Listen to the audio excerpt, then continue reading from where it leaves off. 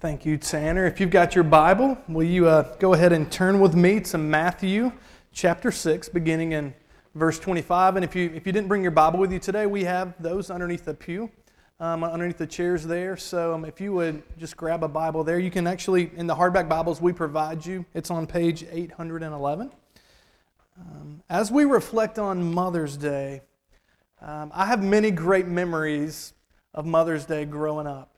I grew up as a pastor's kid. So my dad was a pastor. I grew up in the local church. And there was one thing for sure. My dad always made sure that my mom was honored on Mother's Day, which usually meant she didn't have to cook or she wasn't going to cook. You see, my mother usually, since my dad was a pastor and preaching, she would prepare usually a pretty good meal for lunch on Sundays. And so this was a big thing. Mother's Day, Mom, you're not cooking, we're taking you out. And so I loved Mother's Day as a kid because I always knew that either we were going out to eat, which I loved, or maybe we would pick something up and go to a park and have a picnic somewhere. Mother's Day was a great day for me. Some of you can even relate. You're even thinking now, man, what were your Mother's Days like? What did you do? And many of you can say, man, that was a fun day for me, even a fun day today. Many of you are mothers. But for others, maybe Mother's Day is not so fun and so happy. Maybe your relationship with your mother is broken. Maybe you've had a miscarriage. And maybe you long to have kids, but you can't. There are many reasons why today would bring much joy, but may even bring much worry. You worry, will my relationship with my mother ever be restored? You worry, will I ever be able to have kids? You worry, man, God, I want to be a mother. I want to have kids. God, how will you provide? It brings much worry. You even think that, well, if you had kids and if your relationship with your mother was restored, then maybe that would relieve all the worry in your life. But you know what you realize? You realize that when you get kids, if you have kids, you still worry. You just worry about different things. So if you have kids, you worry, will my kids be healthy? Will they make right choices? What will they be when they grow up? What will they do with their life? You see, the reality is that every single person in here today, not just mothers, we all worry. We have tons of worry in our life. Let me ask you today, what are the 1, 2, 3, 6 dozen things that occupy your mind? What do you worry about? You know, if you've got kids, like I've got a 5-year-old, a 3-year-old, their birthdays were this past week, and I've got a 3-month-old. You know what? A 5 and 3-year-old even worry. A 5 and 3-year-old, they worry, hey, are they going to put the dog up when we go to our friend's house? They've got worries. So for my kids, you know, my daughter is learning to love dogs, but dogs are not a friendly word for her. So when she finds out we're going to somebody's house, it's like, is the dog going to be out? And that just consumes her. And you can see the worry overtaking her. Maybe for an elementary school kid, the worry is that their older brother gets $3 more in their allowance each week. And what could I do if I had $3 more for my allowance? For they grow up and they go to middle school and it's not the $3 anymore. Now they worry, man, what am I going to wear to school today? Why do they worry about that? Because what will people think of me? Will I be accepted? Will I be liked? What about that boy or girl that I've got my eye on? And what are they going to think about what I wear today? Consumes their mind. They grow up and they go to high school and their worries change. Their worries change to now thinking about college. Will I be a junior marshal? Will I get the GPA that I need to go to my college of choice? Will I get that loan that I need in order to go to college?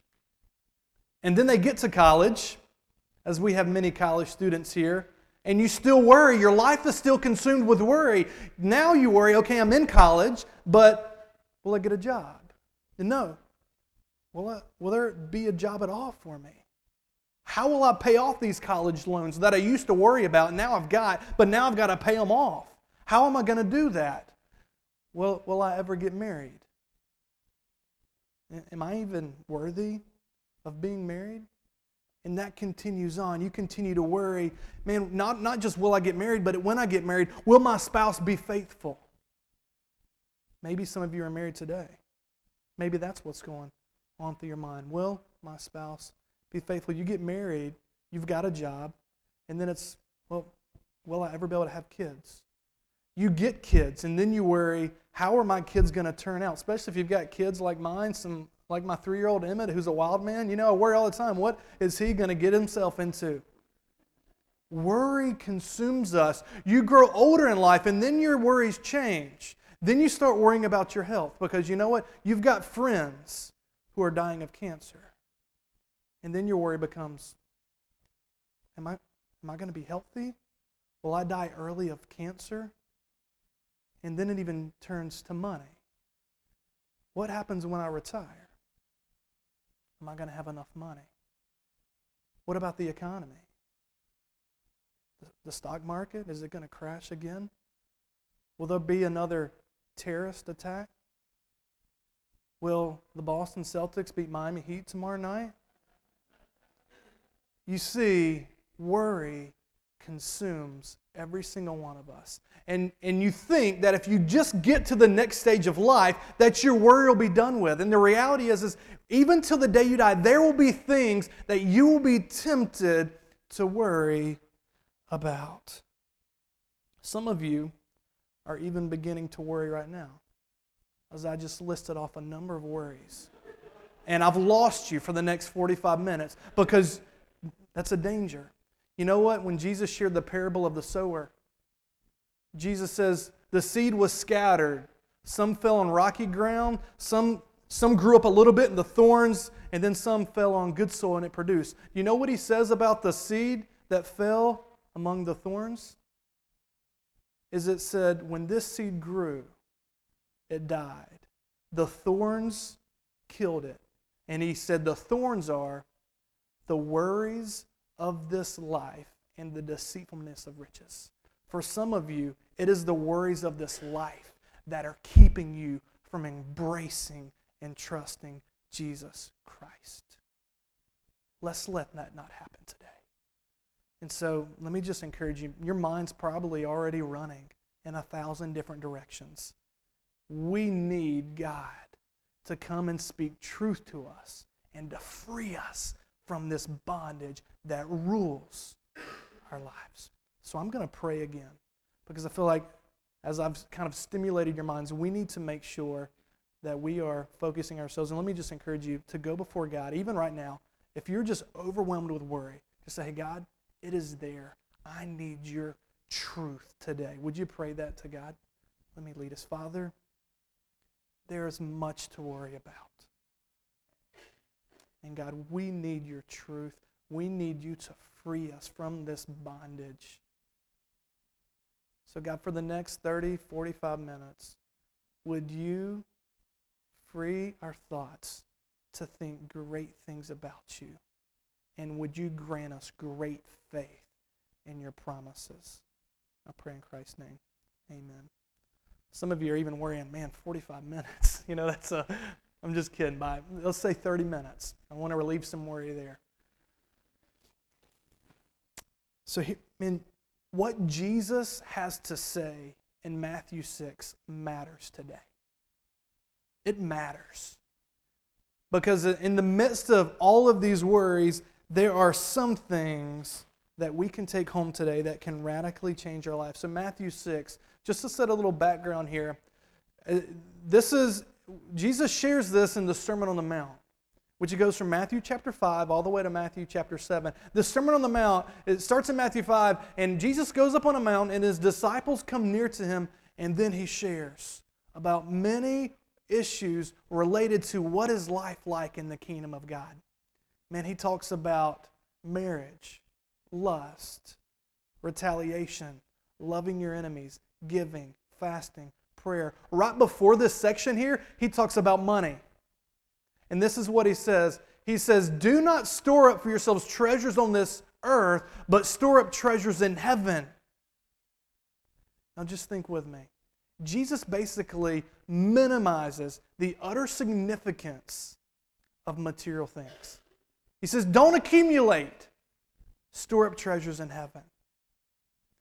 But you know what? There were probably those, even hearing that message, that were thinking, Jesus, man, I've got a family. I've got to put food on the table. I've got to have clothes to wear. What about necessities? Jesus, what about the things that I really need in life? This is where Matthew 6 comes in.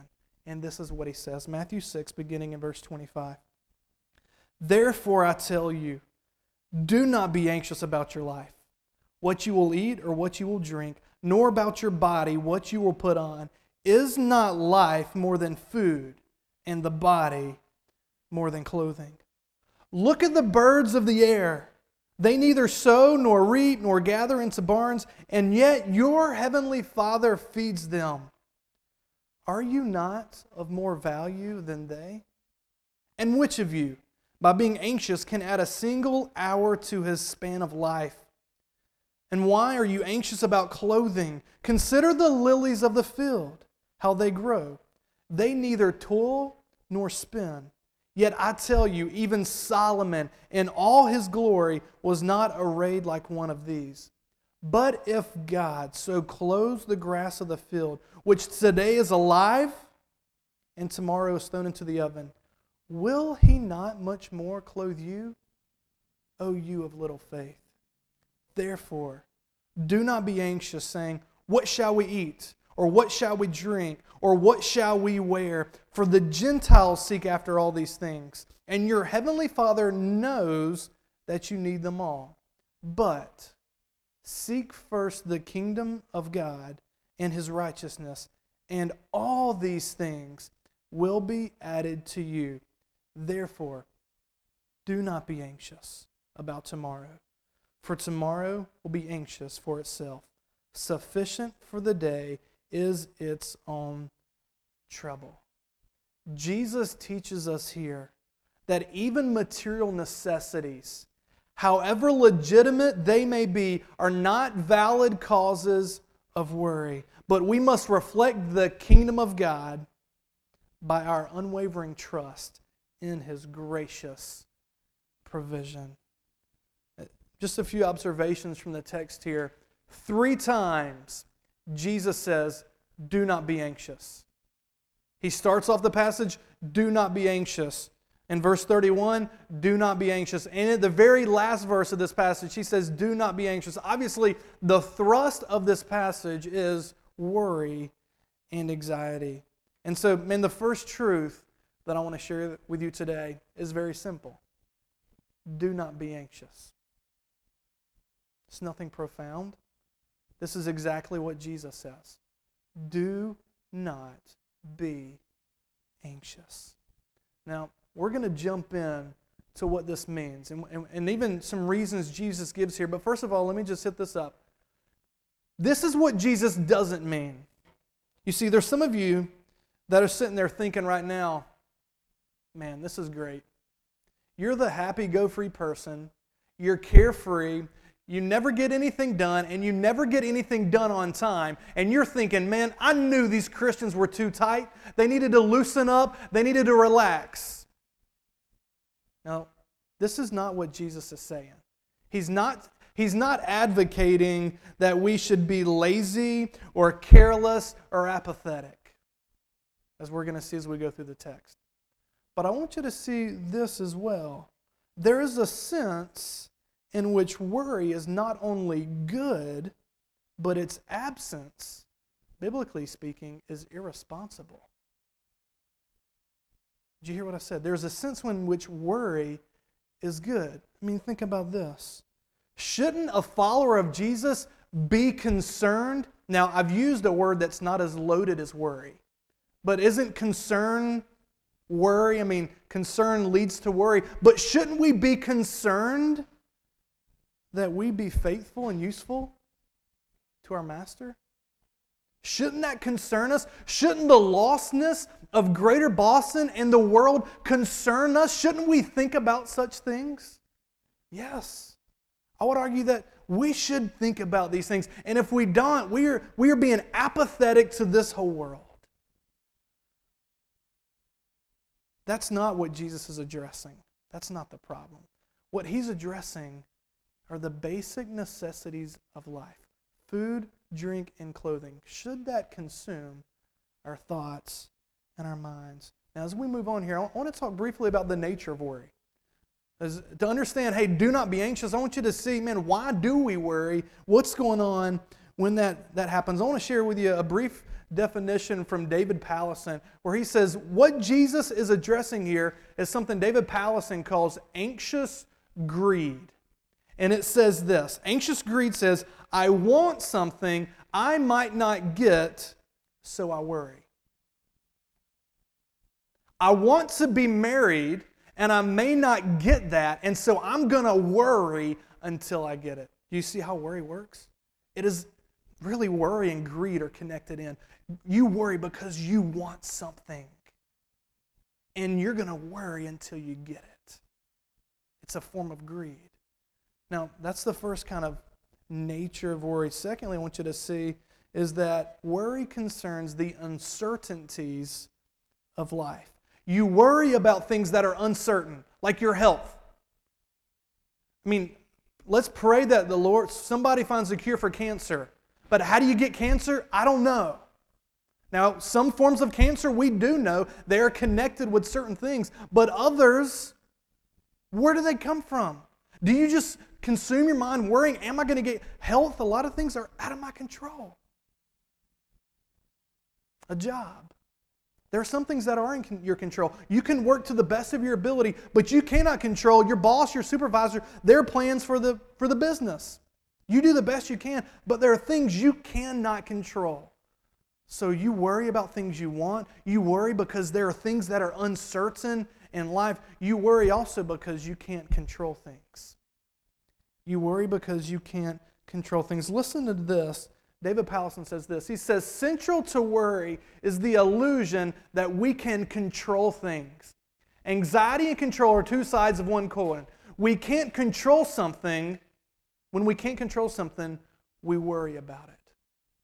You guys see what's going on in the worry in your life? And then finally, I want you to see that at the very root of worry is a failure to believe God. It is a lack of belief. It signifies unbelief. When we worry, we show that we have very little confidence in God.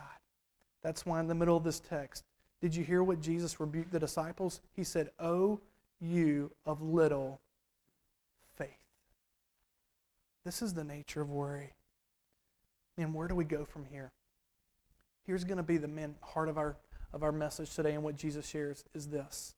There are many things to worry about, but Jesus gives you solid reasons to live without worry. He doesn't just hang this up there, do not worry, and leave it there. He gives you some great reasons why you shouldn't worry. Specifically, there are things that are certain in life. Believe them. And so here's what we're going to do. We're going to look at some of these things that Jesus says, do not worry because this is true. Here's the question for you today as we go through these. Will you believe them? That is at the heart of worry. You choose either to believe or not believe. And so the first reason Jesus gives us, as we look at Matthew 6, verse 25, it's in the first verse here. You should not worry because God gives you ultimate purpose in life. Look at the argument here in verse 25. Jesus says, do not worry about your life, what you will eat or drink, nor about your body, what you will wear. Now, this sets the stage for the rest of the passage. So on the one hand, he says, do not worry about your life. And what he connects there with is with eating and drinking. Don't worry about your life, what you eat or drink. And on the other hand, he says, and your body. Don't worry about your body, what you will wear. And later on in the passage, we're going to see concerning our life, eating and drinking, what is he going to point to? He's going to say, look at the birds and look how they eat. And he says, do not be worried. And then concerning your body, he's going to say, look at the lilies of the field and how they're clothed. Do not worry about your clothing. So do you see kind of the progression of where we're going here in the text? So this first kind of verse lays out, unpacks all of this, why we shouldn't worry. And he poses one key question here in verse 25. After telling us not to worry about these things, he asks this, is not life more than food and the body more than clothing? Does he give an answer? He doesn't. But what do you think the disciples, what do you think that he was implying here? Of course, life is about so much more than eating, drinking, and clothes. You know what the problem is, though? That's what we make life about. You eat, 3 times a day? Breakfast, lunch, and dinner? When you leave here today, you're going to go eat. And you can consume your life with talking about, hey, what am I going to eat today? What am I going to eat for breakfast, for lunch, for dinner? How am I going to get it? And a lot of this is connected. Well, you need a job so that you can take your money that you get from your job and go to the grocery store and buy food so you can eat or drink or have a place to live or buy clothes. This can consume our life. But Jesus says this, life is about so much more than these temporal things.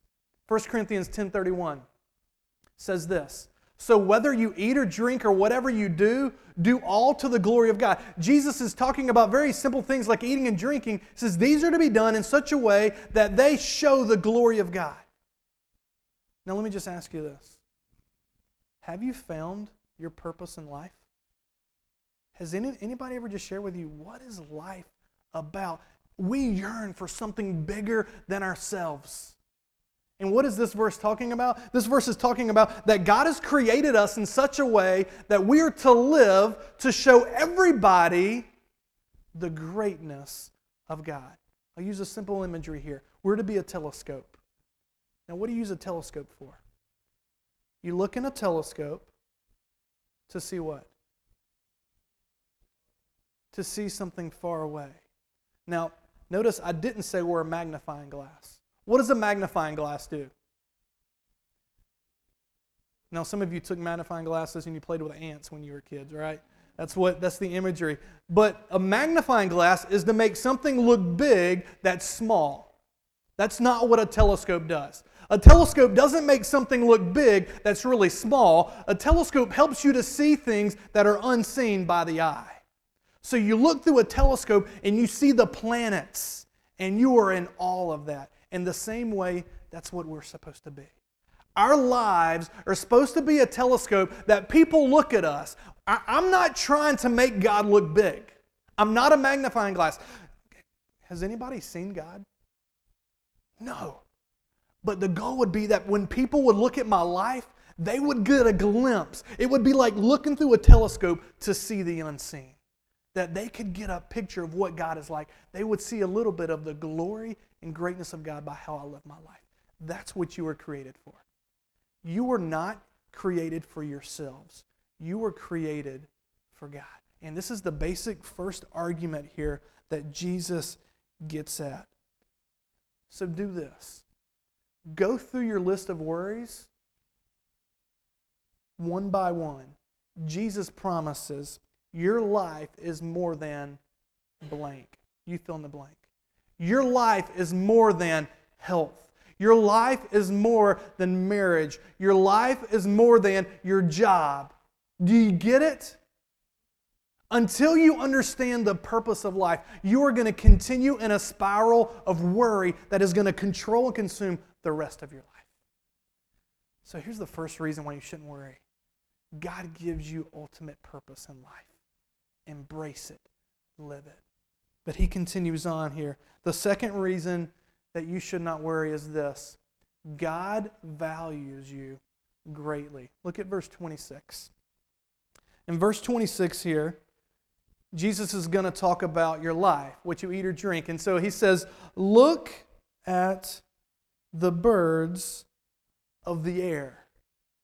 Now, we need to pause here for a second because Jesus is saying, look around at the world, and He is saying, you should have learned some things by creation.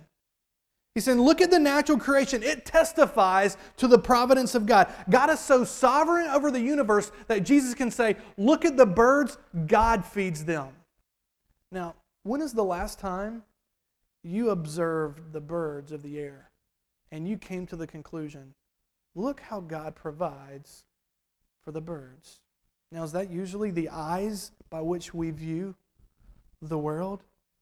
Now, briefly, I just want to share with you just the framework that Jesus is coming from is a biblical cosmology. That's a big word, biblical cosmology. What does it mean? Basically, he's talking about this. He's talking about how God created the world, and one view would be that God created the world and He's just left the world to itself. That's not what Jesus says. Jesus is saying God not only created the world, but He is actively involved with sustaining every aspect of it. Look at this definition here. D.A. Carson tells us this about biblical cosmology. I believe we've got a quote, yeah, right there. God stands ontologically over against His creation as its creator and sustainer. Designed by Him, the universe hums along according to regular and predictable laws. But it does so only because He constantly exercises His sovereignty over the whole. No part of the system ever operates completely independently. So you study, I'm going to come back to this and finish in a second, but you study science at college. And you can learn all kind of rules and laws about gravity and how things work, but those things work that way because God sustains them. And we can study science because God is consistent. He works in consistent ways throughout His universe. And so we can come up with laws. But behind it all is God. Now, this is the great part. Moreover, at any instant He chooses, He is free to suspend or abolish scientific laws. That alone will account for such a miracle as a resurrection of Jesus from the dead. People don't raise from the dead. That is against science, and that's what's going to lead many to say, no, God doesn't exist. But if God does exist, He controls everything, which means He can raise Jesus from the dead. Jesus says, look at the world. Is this the way you view the world? Because what Jesus says here is not going to come with any punch unless you realize God is the Creator God who sustains it all. So look at the birds. What is the truth that Jesus wants us to get here? This is what He wants us to see. The point isn't that the disciples shouldn't work. Jesus says, look at the birds. Look how God feeds them. They don't sow or reap or gather into barns. For instance, birds don't have refrigerators that they can go grab their leftovers and keep it overnight. They don't have a storage pantry. They don't have these means.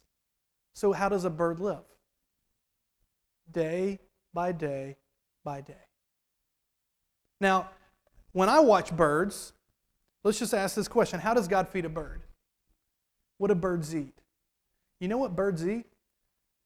Birds steal the crops out of your fields. That's how they eat. Birds, you know what else they eat? Birds eat trash. Birds eat roadkill. The very roadkill out there, that's how God feeds the birds. They may dig into the soil and get a worm. But as far as I see, birds work, right? They fly around, they find their food, and they take it back and they feed their little ones. But God is the one who provides. So here's the argument. You are of far more value to God than birds. Now there's another assumption here. The assumption is that we are qualitatively different than a bird. So you know what? We go back to Genesis chapter 1 when God created this whole earth and He creates everything. He creates the trees, He creates the heavens and the earth, He creates the animals, but then He comes to humans, and you know what God says about humans? God says, let us make man in our image. Now, this is not what you're going to be taught at probably Tufts University. for the most part, you're going to be hearing that we are no different in many ways than an animal, and so that they should have the same rights as us. But from a biblical worldview and understanding the Bible is this, that you are different. You've been given reason and morality and in relationships, love and commitment that the birds don't have. So the argument that Jesus provides is this. It's from the lesser to the greater. If God provides for the birds, surely He will provide for you. Do you believe that you are valued by God? Do you believe that today? That is a truth to take home with you today. So trust Him. But not only that, I want to highlight something else in the text here. He says, look at the birds. And He says, and yet your heavenly Father feeds them. Who is God a father of? Is He the father of the birds? No, He says, your heavenly Father feeds them. Now we got to get this right. Jesus is sharing this with His disciples, which means these promises, these truths are for those that have a relationship with God. Later on in the passage, Jesus is going to compare these reasons with the Gentiles. He's going to say the Gentiles live a different way than you're to live. What He's assuming here is that you're a part of the kingdom of God. Is God your heavenly Father? Maybe this. Maybe your greatest concern today, maybe your greatest worry today should be this. Am I a child of God? Is He my heavenly Father? Do I have a relationship with Him? Maybe that should be your greatest need. Now, you know where we see the providence of God so beautifully? It's when we look at the cross. When we look at the cross, we hear these words from John 3:16, "For God so loved the world that He gave His one and only Son, so that whoever believes might have everlasting life." Do you know what your greatest need is today? It's not food. It's not clothing. It's not something to drink. Your greatest need is forgiveness of sins. It does not matter one bit if you have something to drink at lunch today and you've got clothes on right now if you die separated from God. That is your greatest need. But you know what? Our greatest need, God has provided. Tanner read earlier in Romans chapter 8, where Paul raises this question. If God, who did not spare, who spared His only Son for us, surely along with that He will graciously give us all things. The argument is, if God met your greatest need, the need of a Savior, of forgiveness of sins, surely He will meet lesser needs like food and drink and clothing. Do you know Jesus? What happens if you die today? Maybe that's your biggest worry that you should be concerned about. My challenge to you today, you know how to be granted freedom from the worry of eternal life? It's this. Repent and believe the gospel. It's faith. It is belief in the promises of God that He will save you if you trust Him. So right now, not later, believe, repent, turn from your sins, believe the promises of God, and your worry will go flying by the wayside, and God will grant you much peace. You are greatly valued by God. Third truth He shares with us on down in verse 27 is this. God controls the length of your life. Now you may be saying, where's that in the text? Well, look at what He says here in verse 27. He says, "And which of you, by being anxious, can add a single hour to his life?" Or maybe your text may say something like this, may add a single cubit to a stature. There's kind of a variant here. What does he mean? A cubit was 18 inches. So one possible reading, I think it's the King James Version, says that worrying can't make you 18 inches taller. Now for us, that doesn't really make sense to read it that way. It doesn't really connect with life. What makes more sense would be that worry would we think of worrying, and maybe if I can worry about it, then I won't die. I'll continue to live, right? And so we think of it in terms of life. How long will I live? And so what Jesus is probably referring to here is something like a birthday. So like my kids, Ava turned 5, which means she's a quarter of the way to 20. Man, that is scary. Getting old. There goes worry again. I've got to hold that back. You go through a birthday and you pass a milestone. For instance, I just passed the milestone of 30. That's another big milestone. I've joined Tanner in the 30 club now. We say you passed, like when you have a birthday, you passed a milestone. That's a similar thing to this. Like a cubit, to your stature, you're saying, by worrying, you can't lengthen your life. You know what the irony is here? The irony is worry actually shortens your life. Worry can lead to health issues, can lead to ulcers. And so here's the truth. God controls the length of your life. You trust Him. Do not worry. Worry can lead us, if I don't eat and drink, am I going to die? If I don't have clothing or a place to live, what's going to happen to me? If I don't get this job, or if I get this cancer, you're worrying about life, and you can't extend life. So leave it to the one who's in control.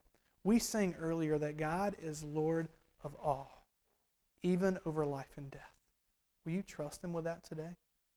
That's a truth to take home. So God controls the length of your life. He continues on. The fourth reason I want to share with you today. God will make you dazzle.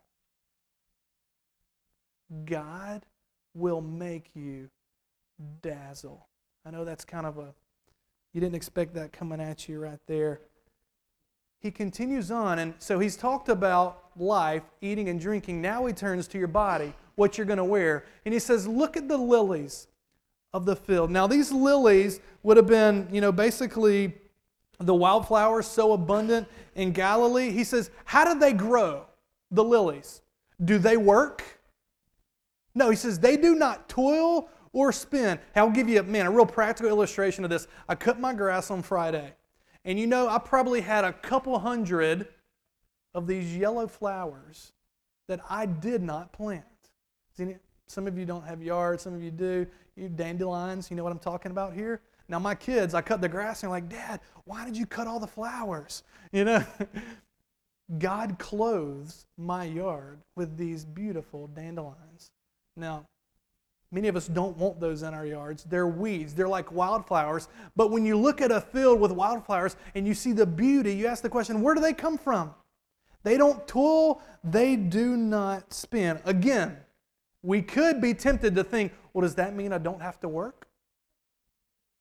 I just kind of sit back. Hey, the lilies, they don't spin. They don't work. I'm just going to sit back and chill. God will provide.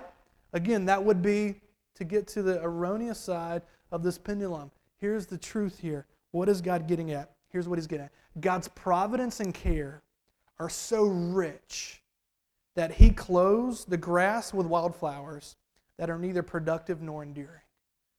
God says the grass is going to be brushed away, it's going to be burnt, it's going to be cut.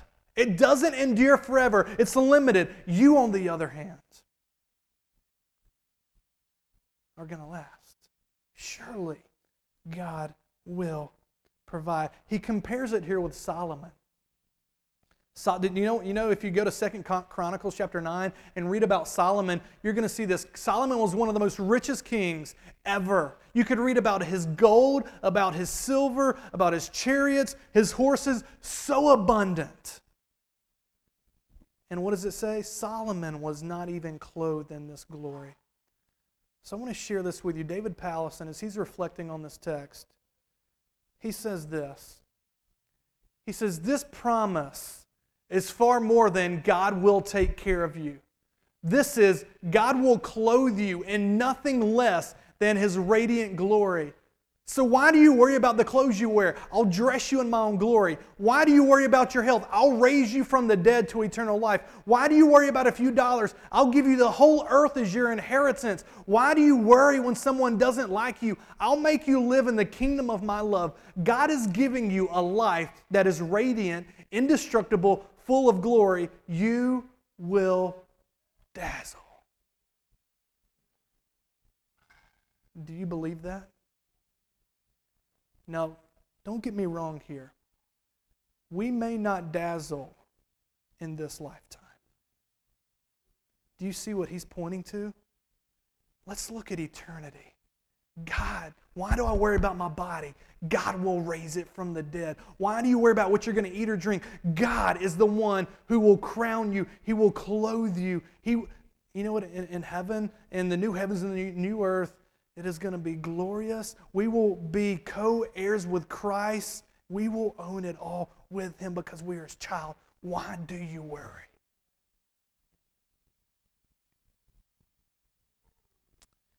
In this section here, as he's talking about the lilies of the field, look at verse 30. Jesus says, "But if God so clothes the grass of the field, which is today is alive and tomorrow is thrown in the oven, will He not much more clothe you, O you of little faith?" O you of little faith. What promises of God are you not believing? What promises of God are you not believing? God will make you dazzle. Fifth truth I want to share with you. In verse 31 and 32, God knows exactly what you need. In verse 31, he repeats this, "Therefore do not be anxious, saying, what shall we eat, or what shall we drink, or what shall we wear? For the Gentiles seek after these things, and your heavenly Father knows that you need them all." Hey, rest in this. God knows exactly what you need. Do you believe that? Do you believe God knows what's going on in your life? What you need? He compares this with the Gentiles. And basically, here's the key thrust of this. What are you going to be about? Because when we worry about things, things become and they define our life. So health or a job or college or a loan, they define life. But Jesus is saying there's much more to life than this. Don't be defined by these things. Yes, you need a job. Yes, you need to provide for retirement or pay your mortgage and your bills. But don't make that what your life is about. So he compares the Gentiles here. So he's contrasting those who are believers, children of God, with those who are not. The lost, the Gentiles. He says, look at them. Their whole life is about worry. It's about things. It's about temporal things. The Gentiles never even learn to trust God for the basic necessities of life. They worry day to day, where is this going to come from? They never learn to trust God. Let me ask you this. If you worry like the Gentiles, maybe it reveals you're pursuing the same things they are. If you worry like the Gentiles, maybe it reveals you're pursuing the same things they are. It says the Gentiles seek after these things. It is their pursuit in life. What is your life about? Or maybe your worry advertises to the world that you really don't believe God. And again, you know what? You're just like the Gentiles who don't believe in God. God knows exactly what you need. The sixth truth I want to share with you is this.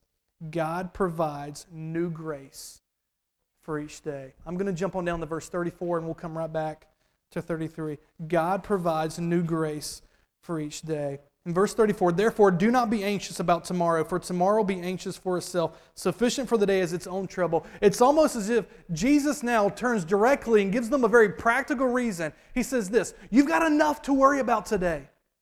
Why tomorrow? Don't worry about tomorrow. And what's implicit here is this. Implicit here is that if you have worries and concerns tomorrow, God will grant you new grace for those very worries. So God provides a new grace for each day. Do you believe that? Will you trust that? Why worry about something when you may never even face that day? You're only guaranteed today. And those are some great reasons to not worry. I want to just kind of wrap this section up by just saying this. David Pallison, he says, man, we need a game plan to approach worry because worry kind of overtakes us. And briefly, I just want to share with you 5 things here real quick. He says this, 5 things to use as a game plan when you begin to worry. First thing, name the pressures. When you worry, sometimes it feels like there's a million things. But in reality, it may be 1 or 2 things that you're obsessing about. So name them. What are you worrying about? You know what? Probably everything's not going bad. Name the pressures. The second thing, identify how you express anxiety. Identify that. I mean, do you just get frenetic? Do you panic? Do you obsess? Do you get angry? Do you get a tension headache? Do you go and just throw down a whole quart of Shaka Cone ice cream from Cold Stone? I mean, what do you do, Tanner, when you worry? What do you do? Do you have an overpowering desire for a strong drink? You see, here's what we try to do with worry. We say, man, here's what will solve my worry. I just want to forget about it. And so I'm going to indulge in food, so I'll forget about it. I'm going to indulge in drink or sex or whatever because it'll make me lose and forget about it. Those don't honor God. So how do you express your anxiety? Third truth, ask yourself, why am I anxious? Have you forgotten God? What are you greedy for? What do you want? What do you need? What do you crave? What do you expect? What do you lust after? Because worry is connected with greed. Fourth thing, which promise of Jesus speaks to you most? Which of the 6 reasons that I gave earlier, which one of those, if you take up and you say, you know what, I'm going to apply this to my worry, which one do you really just need to believe and you'll be a different person this week? Which one of those can you just take up and hold to this week? The 5th thing, go to your Heavenly Father. Go to your Heavenly Father. Man, there's some other verses in the Bible about worry. One of them is Philippians chapter 4, which says, do not be anxious about anything. You know what? You may be here today and you're thinking, John, I understand what you're saying. Do not be anxious. You know what? But, man, watch your wife die of cancer and tell me not to be anxious. You might even be thinking that, yeah, man, I understand what you're saying, but that doesn't apply to my situation. Jesus says, and Paul says, do not worry about anything. When you worry, you question the providence and goodness of God. Will you trust Him? Do not be anxious. Another verse is in 1 Peter. In 1 Peter, humble yourselves, therefore, under the mighty hand of God, so that at the proper time He may exalt you, casting all your anxieties on Him, because He cares for you. God cares for you. Will you believe that today? Now, we've been talking about the do not, the negative. Do not worry. Briefly, as we wrap up, we've got to hit verse 33.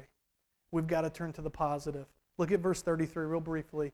And this is the last truth. Do not be anxious. Last truth is this. Seek the kingdom.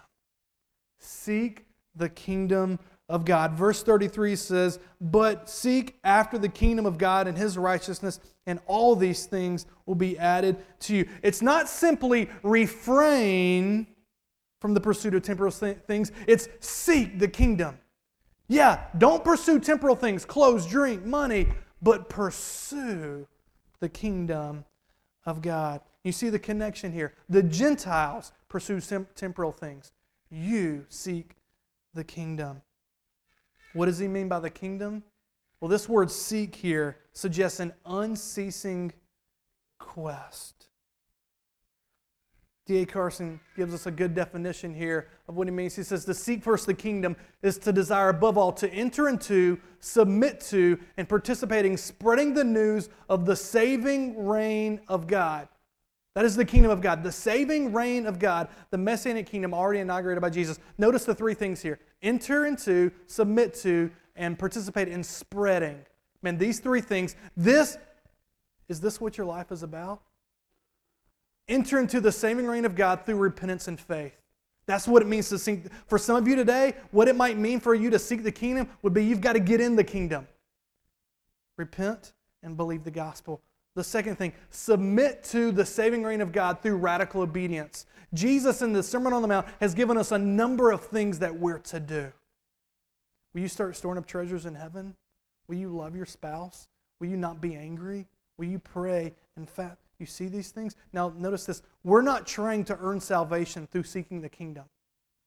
You seek first the kingdom because you're in it. These are how people live. It is motivated by God already accepting us. And then the third thing he says here is spread the news of the saving reign of God.